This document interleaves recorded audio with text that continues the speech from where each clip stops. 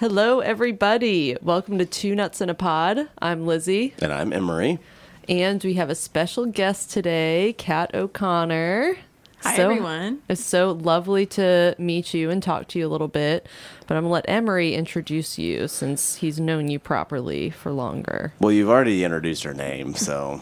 That's it. That's all you... Kat O'Connor, Google it. That's all I had. My little notepad, it just said her name. That was it. It's just some person I found. So Kat, I have known for a couple years through our work with 7 counties and Bellwood and Brooklawn. And can you explain a little bit about what all of that is that I just said? I definitely can. So 7 counties and Bellwood and Brooklawn provide a comprehensive continuum of care that helps vulnerable individuals find hope, make positive changes in their lives, and things like that all throughout Kentucky. And so we have helped about 31,000 people in Kentucky over the last year. So Wow. Yeah, so I used to serve on that ambassador council, but I'm no longer, I was kicked off. And no longer. The bad boy of He's the council. lying. Bad boy of the council. So I was kicked off. But yeah, so we did an event recently called Brains, Brews, and Bragging Rights, which was a trivia event to raise money. And then they have an upcoming event called Semicolon, which is coming up in a few weeks. We'll have Kat talk about that a little bit later, give some more details so our audience knows about it, because it's pretty cool event. Yeah. And it's mental health related, so Yeah, it's not just we're into it. It's not just some event we're talking about, like, ooh, pizza party. It's a mental health. Well, you could do a mental health related event that involves pizza too. So I think that would be successful. yeah, People love pizza, man. people love pizza. Okay, well, yeah, that's Kat. Thank you so much for joining us. Happy to be here. But before we get too far into the show, I got to go over the business. Yes. So you're listening to Two Nuts in a Pod on 106.5 Forward Radio. You can listen to us anytime at forwardradio.org. You can find us on streaming services, CastBox, Google Play, SoundCloud, and Apple Podcasts. We're everywhere. We're also on social media platforms. Instagram, we're Two Nuts in a Pod with the number 2. Two Nuts in a Pod. And then Facebook, we're Two Nuts in a Pod with the number 2 actually spelled out, TWO. It's a little more sophisticated on Facebook. Yes. For the boomers. Yes, for the boomers and for me, 'cause that's all I use. So we're on Instagram and Facebook, and you can also email us anytime, 24/7, 365 at twonutsinapodcast@gmail.com. You can email us show ideas, you can email us your concerns, you can email us your complaints, you can email us your love letters for Lizzie, or whatever you want. We have, I think, 750 interns, so one of them will answer it within like seconds. It'll be the fastest email response you've ever seen. Yeah, I feel like the last time we recorded, you said 7,000 interns. So we really, I guess we took a hit to our intern program. Yeah, we had to knock down a few of them. Just, they weren't. They were slacking off. They were slacking, not producing results. So we're very, all about production. They were sending mean emails to people, and we don't like that. Yeah, we really can't have that on a mental health show. So, yeah, we only have 750 interns now. Cool. Yeah. We trimmed the fat. We're just down to the really good folks. Really good interns.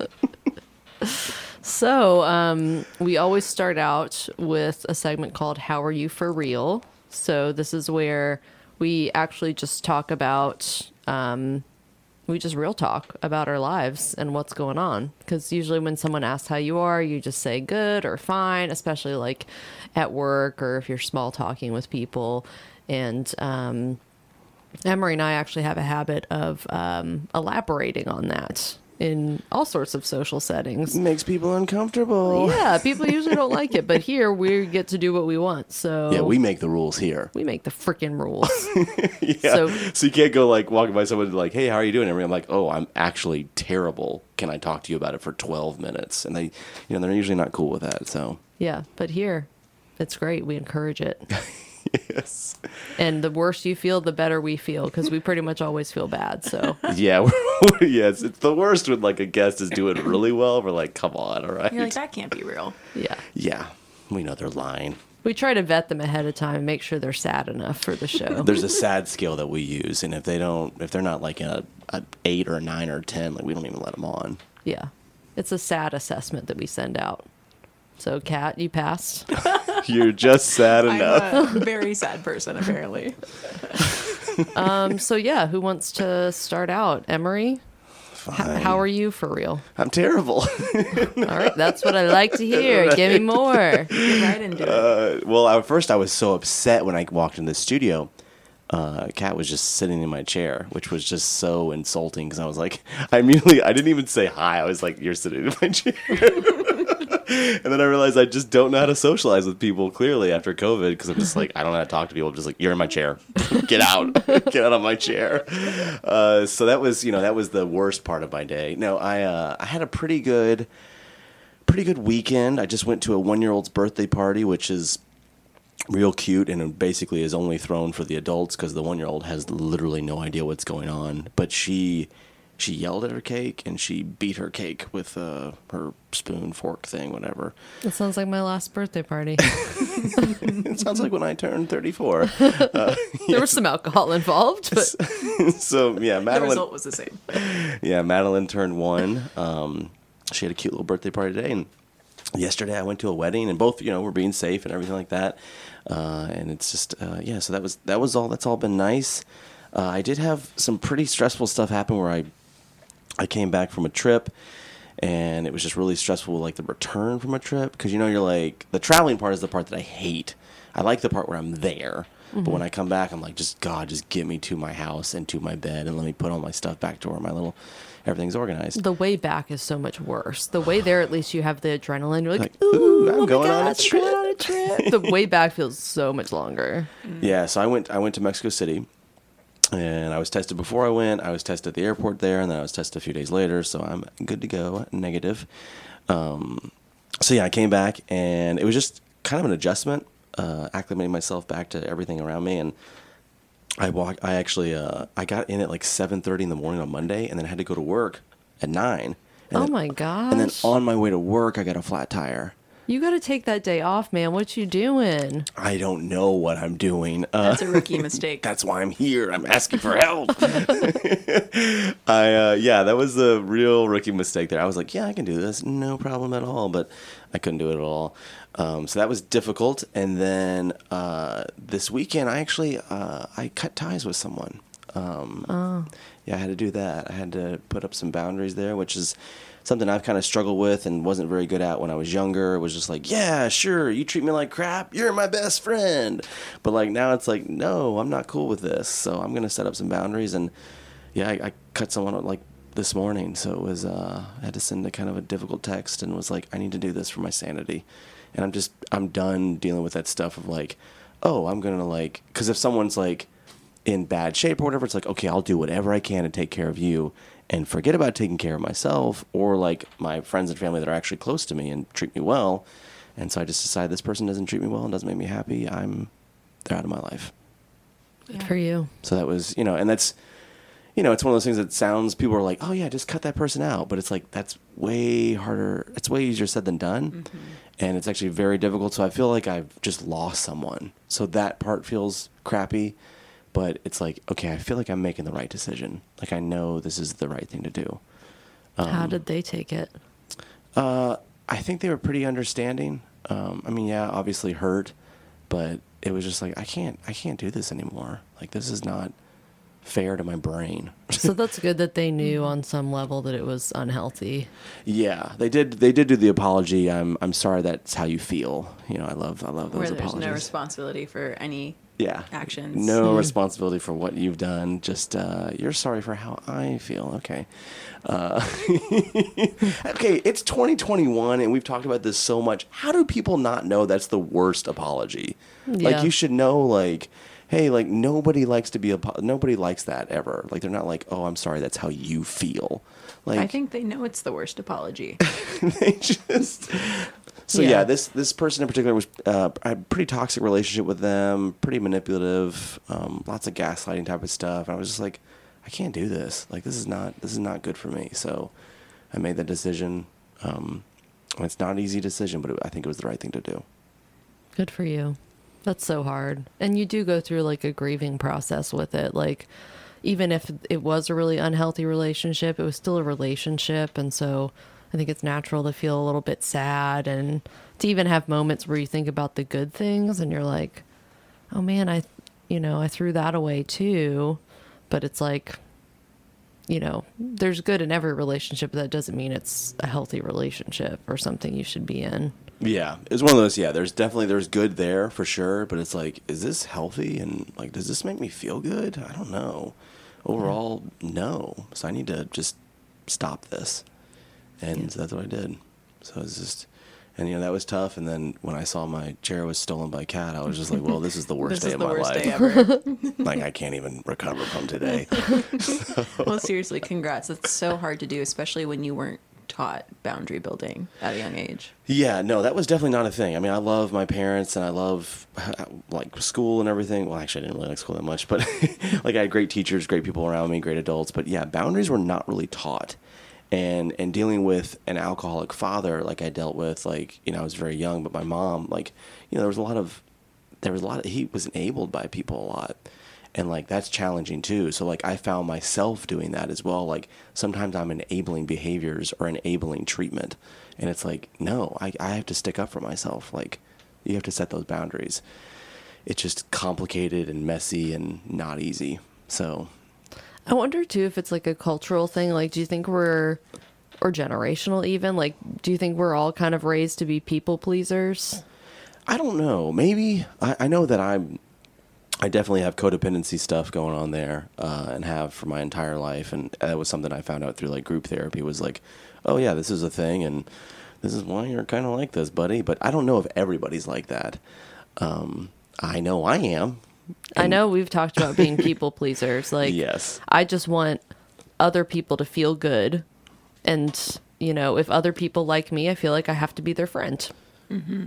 And I think it's really hard, but I think as a girl in the U.S., you are taught to be either an enabler or a people pleaser, just through simple phrases like, oh, boys will be boys, yeah. Or, oh, wait, him being mean means he likes you, or things like that those are two boy examples, but are something that's so common, or was common when I was growing up, that, yeah, like being like, no, you can't treat me that way. I don't care if you like me. Like, yeah, it's so messed up too. Like to think of like, wait, this person's mean to me, and that means they like me. Like what? Well, Yeah. and it messes boy psychology up too, because Yes. they're like, oh, I have to be mean to someone I love. Oh God, okay, rewire, and like that does so much harm. Yeah, we've talked about before, like toxic masculinity, how like damaging that is for men. Like it's awful. Like and how we have to grow and process through that. It's just like kind of a nightmare. I mean, it's terrible obviously for women and our partners and everything, but like men, it's also like it really stunts our growth and development. So Well, and I think,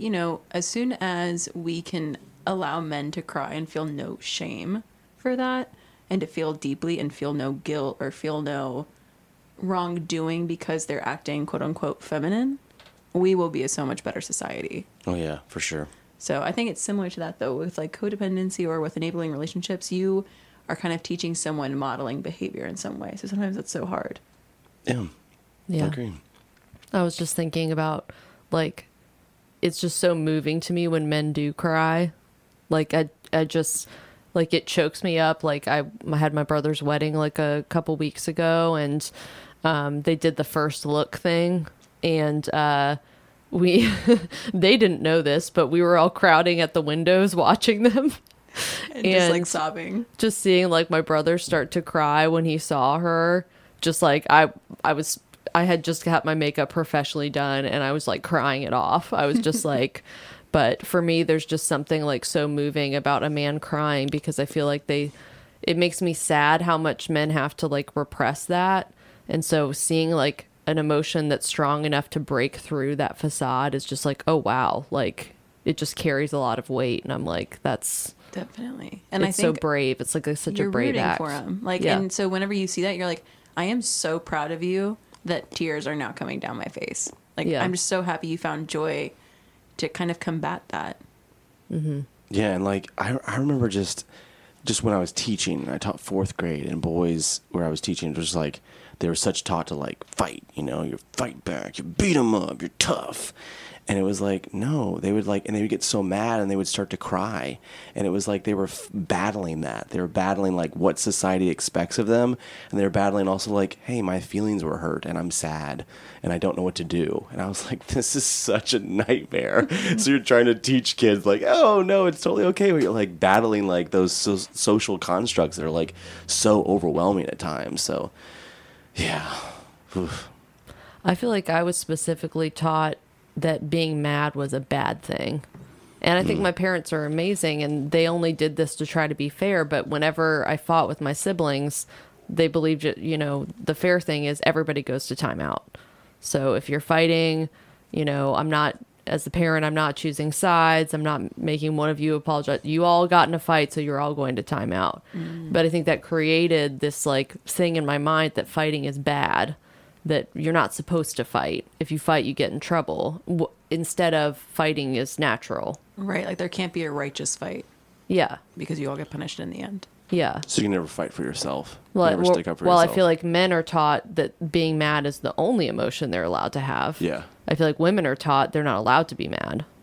This is Yeah. why that movie Inside Out is so smart. Because we know Inside Out, right? So like in the dad's head, the person in charge, the emotion in charge is anger. Like I just remember seeing that and be like, Yeah. oh my God, that is so perfect and smart. I loved it. Such a Yeah. good movie. Well, and when you think about that, at least in like heteronormative, heterosexual relationships, there's so much repressed anger and emotion on both sides. It's almost like by having a healthy, respectful, heteronormative, and heterosexual relationship, it's almost impossible to some people who haven't either gone through therapy or done that really hard work of dismantling the patriarchy within themselves. And I think about that all the time, Yeah. just constantly. It's always in my brain. Nice. I love it. So Lizzie, how are you for real? I'm going to throw you a curveball and say that I'm doing pretty damn good. Boo! I'm happy for you. You wooed and I booed. So, like, anyone who's been listening regularly knows that, like, I pretty much, my answer to that question was bad for, like, the entirety of COVID. For a while, yeah. Like, I was tired of myself. I was like, I'm bored of this question. I'm bored of this answer. But yeah, I have been back in the office for, I guess, like, I kind of full time, it's been like 3 weeks now of going like, I always work from home 1 day a week. I did before the pandemic. So I've been back for a few weeks doing my normal 4 day a week schedule. And so I deal with depression and anxiety, and COVID it hit me way harder. I did not do well working from home. I wasn't very productive. My depression got really bad where it was like, suicidal ideation at times. And just because I felt like, every day was so, I lost my sense of like purpose in a lot of ways, even though, I still had a job, which I was thankful for. Just not having a sense of community at all, like, cause virtual meetings just like doesn't really do it for me.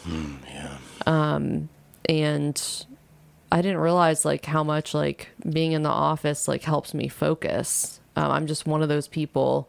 I can't focus at home. There's too many other things going on. And I think it's like my anxiety and some of my like perfectionism is just like, if I'm at home, then I'm thinking about home stuff too. I'm thinking about my entire life. Whereas when I'm in the office, I can really like tunnel vision. I am just thinking about my job. I'm just thinking about my work performance. So it's actually, my depression has lifted so much the past few weeks. Like just having that structure and having that social interaction every day and having a sense of purpose again, and having days where like I get out of a meeting and I'm like, I'm good at my job. Like I didn't feel like that for a year and a half. I felt like I was just never performing at the level that I used to. And it really, like, it was really a big blow to my self-confidence because I'm someone who really kind of defines myself by my work a lot. I always have. It goes back to school. Like I was like a very like perfectionistic student. Like I just wanted, I always wanted to do a good job. And so feeling like I couldn't do a good job for so long was really hard. But, I do feel like I have been more stressed the past few weeks, which is natural. Like I knew that I was going to go through, like it was going to be a shock to the system. Right. And so, one thing I've noticed is like, I'm not depressed anymore. I mean, I'm always at least a little bit depressed, let's be honest, but I'm not clinically depressed anymore. I can get out of bed and, see a purpose in life. But I do have a lot of the symptoms of depression, like fatigue, or like at the end of the day, I'm just, I feel like I'm not used to my brain running so hard and having so much stimulation. So at the end of the day, I'm ready to just like sit on the couch and watch Chopped and like not even talk to anyone, not even my spouse. I'm just like a zombie. But like, so I'm looking forward to that, to slowly getting my energy back. And it might even be that I was talking to Emery about this before we started recording. It might be that I'm just kind of overcompensating for the fact for like what I feel was my work performance during COVID, and I'm like really throwing myself into it, and I'm like not leaving any mental emotional energy at the end of the day to like deal with normal life stuff. But it's nice, like I have started cooking again. That was one thing that like there were points during the past year and a half where like my husband, like I've usually been the person who cooks more often. It's usually something I enjoy, but I was so depressed that I like couldn't feed myself at times. And so I had to rely on, on my partner to do that for me. And, it's nice to like, cook meals together and for me to like be able to meal plan again. And yeah. And like, I feel like the anxiety is going to slowly get better too. Of course, like with the stress, like my anxiety's been a little heightened, but it's definitely helping my social anxiety to be at work again. Yeah, there's just something about like the coworker interactions. I feel like there's something very wholesome about the coworker interaction. It's just like, everybody during their like normal day, like just talking to someone when you're barely awake in the morning. It's Just those very mundane humanizing things that make life feel like life. Yeah. And just, And yeah, you feeling didn't have like, that for so long either. yeah, like I work in a library, and so I've got like, I work with some awesome librarians, and I missed my morning librarian chats where I like come in and I've got my coffee with me, and I'm already like 7 minutes late because I'm always 7 minutes late. But I end up being 30 minutes before I get up to my office because I'm just like chatting with the librarians before I go up there. Even though I'm kind of like siloed in my department where I'm like I'm a one woman show kind of thing, like being able to talk to people in other departments makes me feel like grounded and like, not like I'm just totally alone. Well, and that's hard too, because it sounds like if you had that same job during COVID, you would have felt isolated as well without having that work interaction that you just talked about. Yeah. And that makes sense. Yeah. Because when you're in meetings, it's like all business. Like there's usually not a lot of time to just chat. Mm-hmm. So I missed the work chats. The work chats are pretty wholesome Yeah. because you can't really talk about unwholesome things. So Yeah. by it's nature, just- that's just what they are. yeah. I mean, people talking about their families and their weekends and Like the Yeah. smile when someone says, "Oh, I did nothing." yeah. Like, love that one. Classic response. So yeah, I mean, I don't mean to brag, but I am doing pretty good. Well, that's awesome, though. Yeah, well, we do need for next week for you to kind of bring it back down. Yeah, I'll try to. Yeah, Get back on the sadness this is meter, This is apparently. too much positivity over Is it here. disturbing? Am I smiling too much? He's like, Lindsay's- what's happening with your Lindsay, face? what are you Why are you doing with your face? You're showing your teeth. So, Kat, how are you for real? I think I'm somewhere between you guys this nice day. But we just found out some of our family got COVID this morning. So that's been a little bit hard. But luckily they're all vaccinated. So we're hoping it won't be too bad. But, it's things like that kind of remind me that we're not done yet. And my anxiety was so good up until I want to say the last month, because that's what I have to deal with in my personal life is my anxiety. Super fun stuff. But during COVID, it was just so heightened because I was working on COVID communications for work and things like that. So I couldn't get away from it, even with my work. I was thinking about it constantly. And I think, now I finally felt like I had a break, and now we're like, oh man, not the family. Like, we Yeah. lasted this long. So Damn Delta variant. I know, right? I'm like, Delta Airlines, now I just won't fly you. Like, just how I didn't drink Corona. Yeah, no, this is really during bad PR for 22.5. They're Delta like, Airlines. come on, do you have to call it Delta? They're going to Literally change on their name. Twitter, Delta said, "Oh man," and then Corona beer replied, "Yes, see, it sucks." I was like, "This is great. This is so good." I like that these comms teams are working together. But otherwise, I feel good. I got to spend some time with my parents earlier today. We just sat having coffee outside, and it's those little things that I think make the struggles worth it. And I think when you're just sitting outside, like listening to the trees in the wind, you're just like, this is life. It can be peaceful, it can be terrible, but it can also be this. And, you know, whenever I think about that with like what you're saying, you're growing right now. And I'm pointing at Emery for everyone, but you're growing right now and being able to set boundaries that will make you happier in the long run. And you're on the up and up on something that you've struggled with probably your whole life. And now during COVID was so hard. And now you finally get to talk to people again. Whereas, like, I don't think I'll go back to work. We'll see. I don't know. Can't speak for my company. But it's events like the one you kind of alluded to earlier that make me feel a different community is together and things like that. So I'm in between. Yeah. So are you one of the people that, like, you're thriving working from home? I wouldn't say that. I think you and I are similar in that when I'm home, I'm like, oh my God, laundry. Oh my God, dishes. Wait, did I turn the stove off? Like, constantly. And I bought my first house during the pandemic. So I'm kind of getting used to, like, actually owning the space I live in, too. And so for anyone who owns a home or owns a condo or anything like that, you have this, like, list in the back of your mind. You're like, oh, wait, I do need to do that. Like, did someone mow the lawn, or should I do that? Or, like, what's happening right now? What did I forget? I know I forgot something. Are my bills paid? And so when you're working in that same building where you're also watching TV in like an hour, like, that's hard for me. But I think I'm going to convert one of the rooms to an office now. But it's just like, was too much to try to do during 2020. Yeah. Yeah, I bought my first house during the pandemic as well in October, and I feel the same way. That list is always in the back of your head. And then working from home, I can't do it because I have a cat, Floyd. All I want to do is pet Floyd and hang out with Floyd. I don't want to do work. That sounds boring. I want to hang out with Floyd. So I was like, yeah, Lizzie, I don't know how you do it because you've always got little furry critters around. Like, It's really hard. It's going to be so distracting. Like, I mean, I could either answer this email or pet my cat for an hour and a half. I don't know. It seems like the cat wins.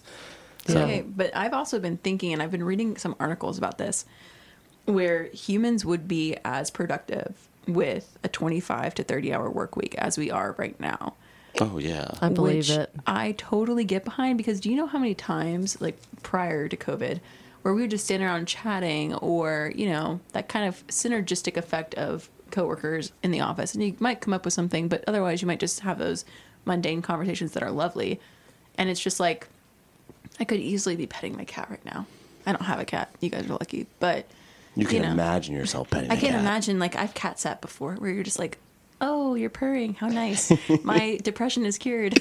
Like, it's just like those kinds of things where it can be really awesome. But, you know, when you're in a giant meeting and then you just see a VP's cat sit on their shoulder, that's also very humanizing. Yeah. And I do love that. Yeah, I've always felt bad for Mondays because, you know, they get such a bad rap because it's like, oh, first day of the work week. But, like, if they gave us Mondays and we had those hours, then Mondays we'd be cool with now. Yeah. We'd just be like, We'd hate Tuesdays. Tuesdays Yeah. Tuesdays are the sucks. worst. I work from home on Mondays, so I can attest. The working from home on Mondays definitely helps with my Sunday scaries, like, a lot. Yeah. And it helps me, like, ease into the work week. But yeah, Tuesday does become the new Monday. Or Tuesday. And I think also, like, this is controversial, what I'm about to say. Oh, but God. Tuesday is my favorite day of the week. Interesting. Wow. Everyone looks at me like I have, like, a screw loose, but it was always my work from home day. So prior to COVID, I would just be, like, in my bed, like, ticking away, and then, like, get so much stuff done because I had so much more structured time otherwise. Mm-hmm. And now I've just lost all that productivity. So, I'm sorry. but I still like Tuesdays. I Yeah. think they deserve to feel special. That's why tacos happen on Tuesdays. Yeah, that's true. The Taco Tuesdays, definitely. I was Yeah. thinking about when you said, like, that COVID is still a thing, where it was like, you know, we're not done yet. It just, like, you know, not to be a downer here, but it just, like, epitomizes, like, American culture and, like, how our country works in some ways, where it's just like, I think of like back in the early 2000s, George W. Bush was standing on that, we had that mission accomplished banner behind him, and it was like clearly the mission was not accomplished, but it was like, we're like, oh yeah, we solved this, we beat this, and it's like, we are not beating anything. Exactly. It's like that American ideal that we have to be a winner in some fight. Yeah. And like, I would be totally fine with making COVID a fight, but I felt like it's been politicized in a way that's been so harmful. We've literally had 500,000 Americans, more than that now, pass away from it. And it just like breaks my heart to think about, but it also makes me so grateful that like I'm here today and we survived something like that that's still happening. But like, that's something that like for me, when we talk about mental health and when we talk about semicolon later, it's so okay and so understandable that you would feel alone or sad or lost or unmotivated or unproductive. Like we went through like grief together as a world for the first time in so long. And like that's something we'll all live with. So yeah, I think about that a lot too. Clearly an anxious brain is a busy brain. Yep. Yes, we know this. Yep. Lots of experience. So we are about that time. We need to take a quick break. So we will be right back.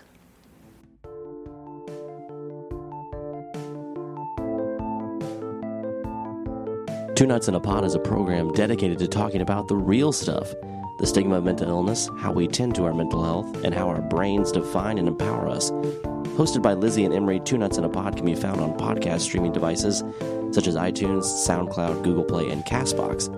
In addition to podcast streaming services, Two Nuts in a Pod is a proud member of Forward Radio. 1065 WFMP LP is committed to broadcasting the voices of those groups and individuals in our community who are routinely ignored by the mainstream media, promoting understanding and collaboration among diverse groups, supporting our efforts to network, organize, and strengthen our community and our democracy. Forward Radio is a volunteer-powered, listener-supported station, and we need your contributions. Just go to forwardradio.org to donate or get involved.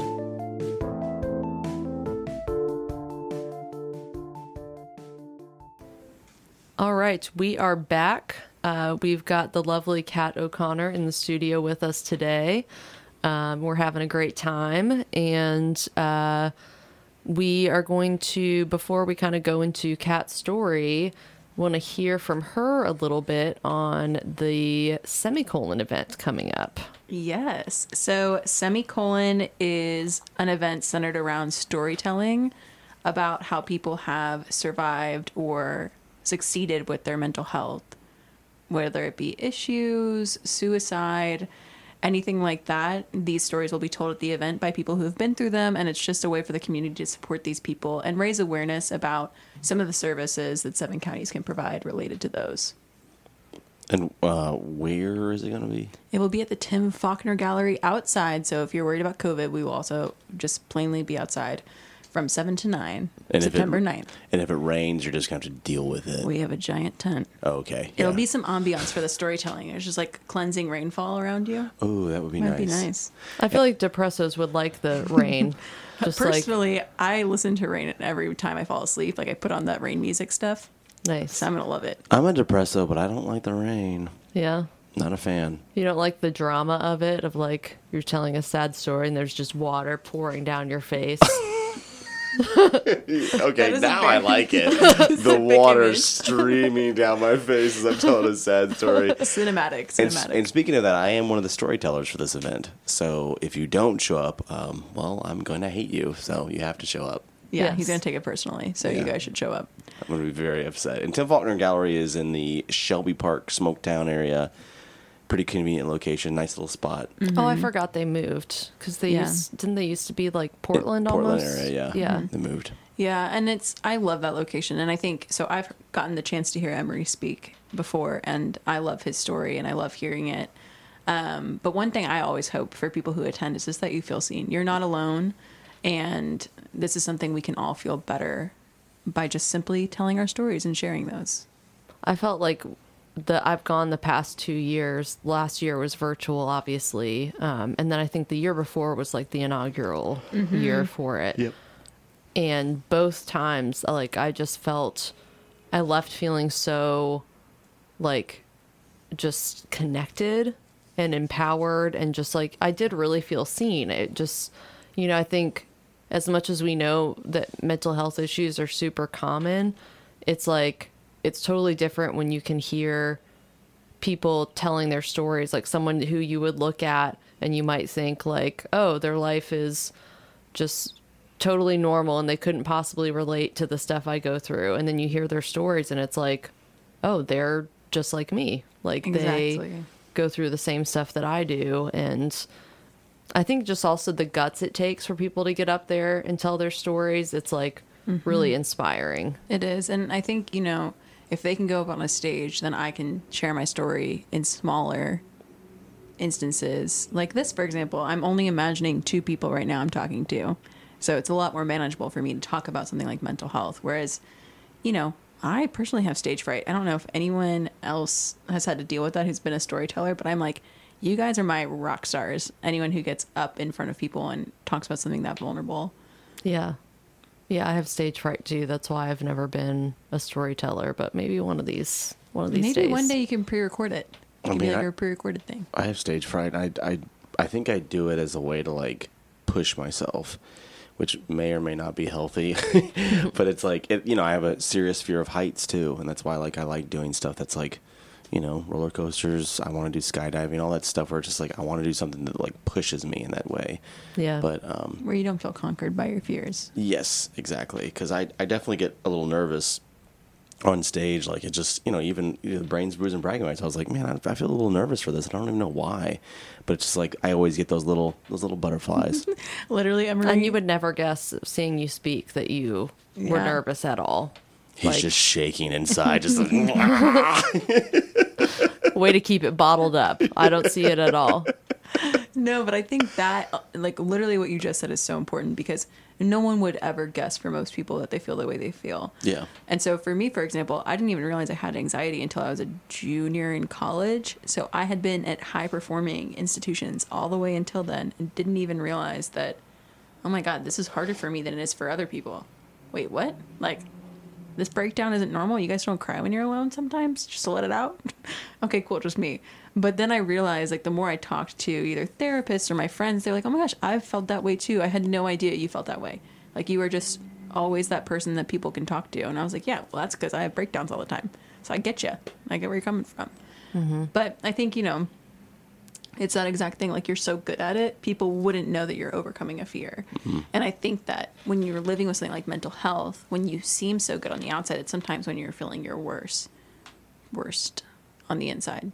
So it's always important to know and to think about. And that's what this event's for. Because all these people have actually gotten really, I wouldn't say better, because I don't know that that is how we should describe mental health, but they've gotten so much more comfortable in who they are and what they deal with day to day, and that they don't feel alone, and are now able to talk about it. Did we say when this event was? September 9th, in case we didn't. It's a Thursday. It's from 7 to 9. September 9th, Thursday, 7 to 9. And that is in honor of World Suicide Prevention Day. Is that correct?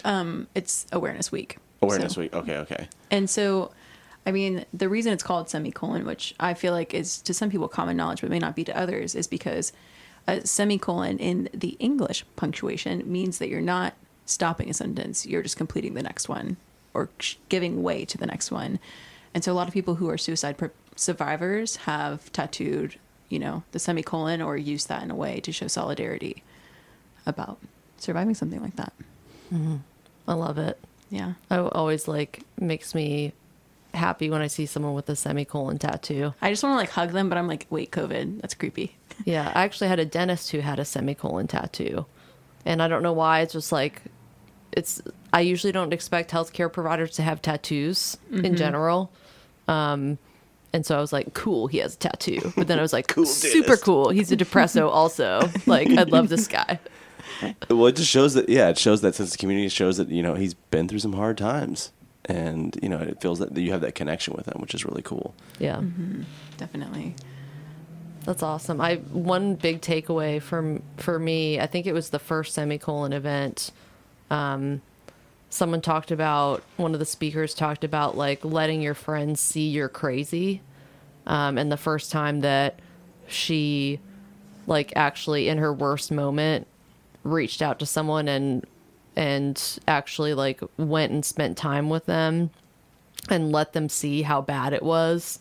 That was really powerful for me because my immediate instinct when I feel really bad is to isolate. Like, I don't know if I feel like I'm shielding other people from it. It might be some of the people pleasing stuff. Like, I don't want to be around people unless I'm going to be like happy, Joyful for them. charming Lizzie. Yeah, like, their escape.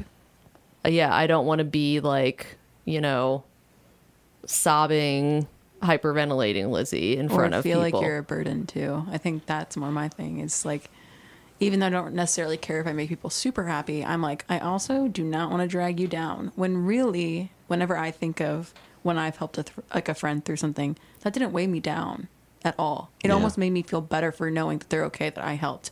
Like, they're okay now. They got what they needed with me. I can check up on them and remind other people to check up on them. And so, like, that's what it means to be a community member, I think, is where once someone finds that strength to say, oh, I really need help, you're like, absolutely, I have help to give. Awesome. And it just creates this, like, feeling of safety, I feel like. That's a very good point, and really, like, people, yeah, I've definitely struggled with thinking I was a burden to others. And it's like, no, like, your friends, family members, and loved ones, they want to help you and support you. Like, yes, you should definitely reach out to them because you're not a burden to them at all because they love you. Mm-hmm. So, like, you're never gonna think this loved one is a burden for you. It's like, no, I want to support you and help you, and see you get better and see you do okay. And like, I appreciate the fact that you trust me enough to talk to me about this because I realize it's not easy to talk about.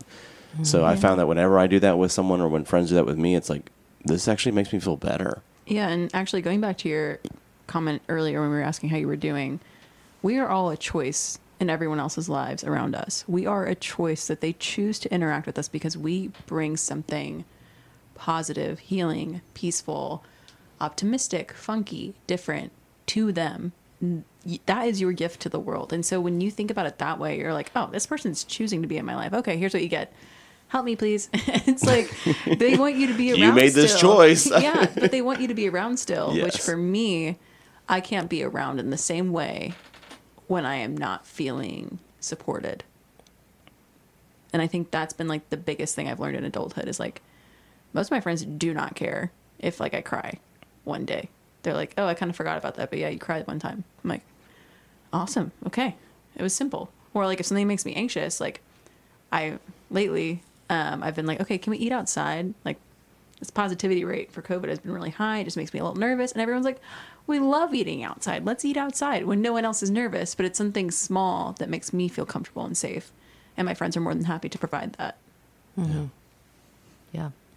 So, Kat, anything else that you'd want to share? We're getting kind of close to the end of our time now. So anything else that you could share about your anxiety? Like how you said that you discovered it later in life, maybe like some of the ways that you cope with it.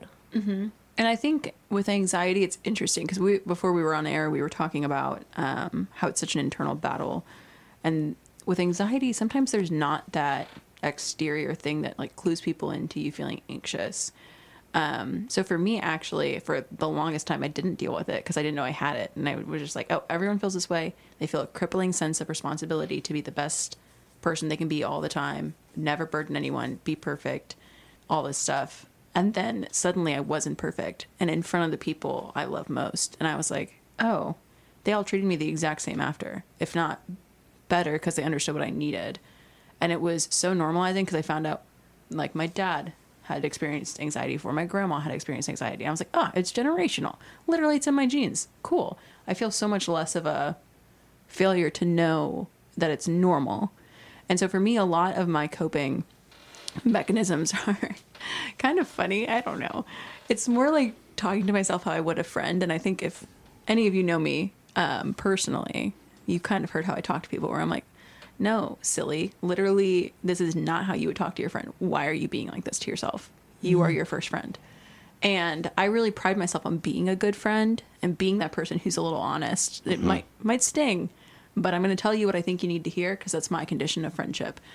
And so I try to do that with myself now. And I've had a much better relationship with myself, but it's also helped my anxiety, like with work. I'm very high achieving, love succeeding and doing good work for my team, but as a teammate.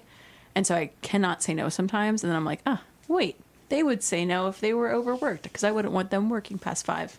I'm going to say no today. And things like that. But it's really something as simple as that, which is not simple in practice. But Yeah, I mean, you talk to yourself more than any other person, so might as well be nice to yourself. yeah. Well, and there's been, and part of myself is like the reason I got to coping and realizing it was normal, because there's a lot of feelings of guilt with mental health, especially when you've been seen as someone who's high performing for a long time or perfect in some circles, which no one is perfect. And I know we always say that. Literally everyone struggles with something like this, whether it be a toxic family member who you might not realize has a really huge impact on your life, or a mental health issue. But what I've found is like educating myself on it. Just like, oh, like, what do neurotypical people feel like? Okay, what do other people feel like who have these things?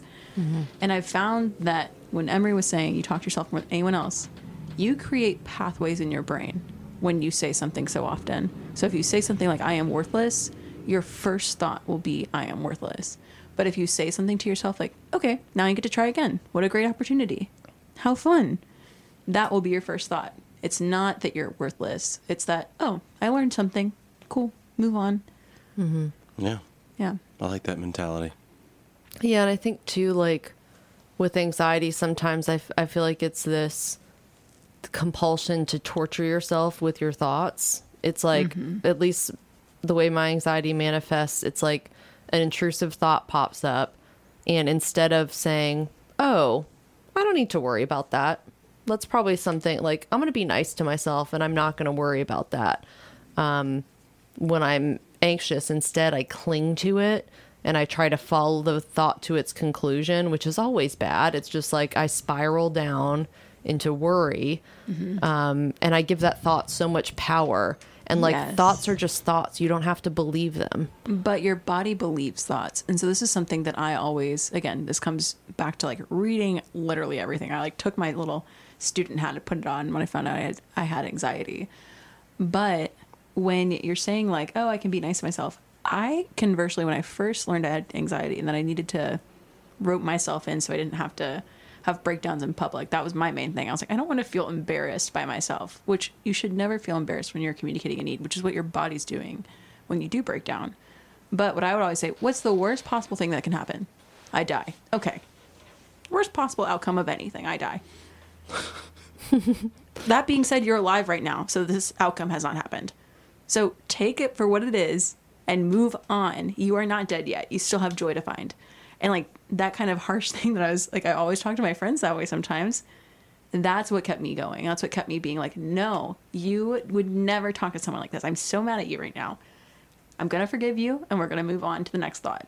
And so it's things like that. But I have to say, like in relationships, for example, luckily I date an underthinker, which he will call himself. He's like, I just don't think the way you do, so you don't need to worry about that. And it's taken me like 2 years to really comprehend that. So now I just ask him like, hey, you don't hate me, right? He's like, nope. I'm like, cool, good talk. But it helps me so much. But we talked about I that. need to find more underthinkers then. God. No, but it's just like I've come to trust what he means when he's like, no, don't hate you.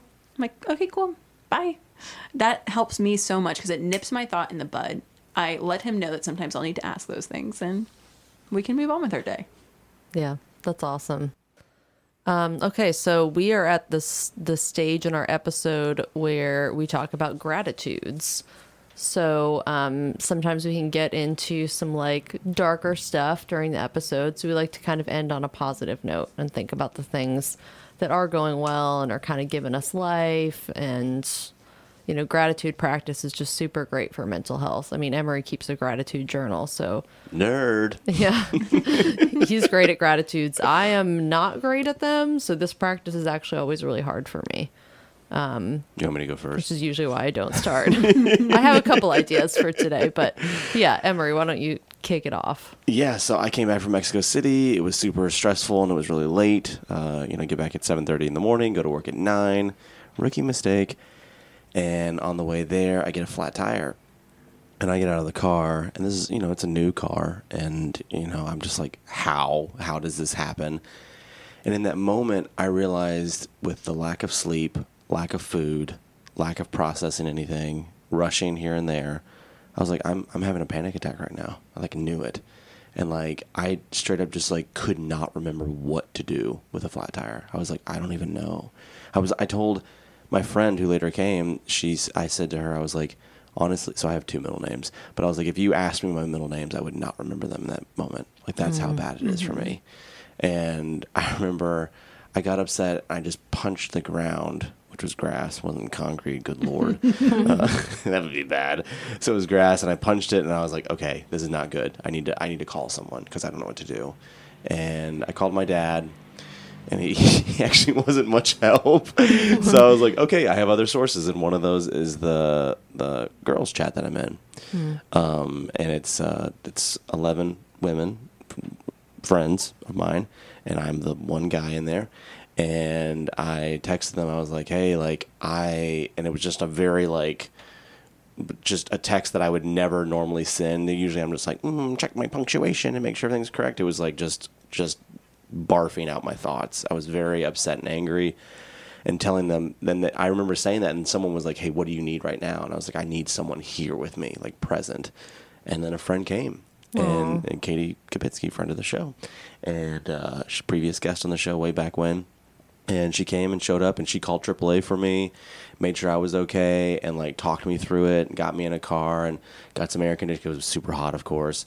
And I was like, okay, I'm starting to feel better. This is okay. Like, this is going to be okay. Like, you didn't know what to do in that moment, and then you feel shame, and then it's like one of those weird toxic masculinity things where like, I don't know how to fix a car right now, so like I don't know why I changed my voice there, but like I don't know how to fix this car, and like I feel shame there too, like, oh, I'm a man, I should know how to do this stuff, and it's just like, God, what am I doing to my brain right now? And it just was pure exhaustion. But having someone that came there, and then I was able to show them my little crazy side. And my friends, nobody cared. Nobody batted eye. Nobody was like, oh, well, Anne-Marie's weird. It was more like, hey, like, what can we do to support you and help you right now? And that was just so needed. And I was so incredibly grateful for it because it's just exactly what I needed in that moment. So I reached out for help, and I got help, and it was great. Oh, and I love that you reached out to a group of women about a car problem. That makes my feminist heart so happy. I was just like, I don't know what to do right now. My car's got a flat tire, and I might as well just be on fire right now. But that's the thing, like, it can feel like that sometimes. It felt like it was on fire. I was just looking at the car just burning, like, and I didn't know what to do. And it was just like, okay, I'm going to text my friends and be like, I just need someone to be here. More than anything else, it's just like, just come here and be present with me. Because when I'm like in those moments, I need someone to be like, hey, like, it's okay. And to be there, and like I can look in their eyes and feel everything and be like, okay, it's okay. Because it's a grounding presence. Yes, because when I'm having a panic attack, I don't feel like anything's okay. And I can't think straight, nothing's processing correctly. So it just I was very appreciative to have that person in that moment, and just to have that group too. Nice. Well, I can go next. I am thankful for my job right now because I have found out that it literally keeps me sane. So very thankful for that. And I'm also just thankful for kind of like, I guess, the way that the mental health community has started to like share and really connect across social media. I think like in the past, I know it's probably grown a lot in the past like 10 years, but I think especially like post-COVID and like TikTok, I really feel like is a great community for like just learning about mental health stuff and seeing other people who have the same issues you do talking about it. And one thing that I've found that's really interesting is like I don't know if either of you have read The Highly Sensitive Person, but I identify as a highly sensitive person, and it just comes with it's not a diagnosis, but in some ways it is, because it comes with like a whole set of like, you know, you are more sensitive to stimuli, you're more reactive to your environment, you feel, you know, pain more intensely, you feel everything more intensely, basically.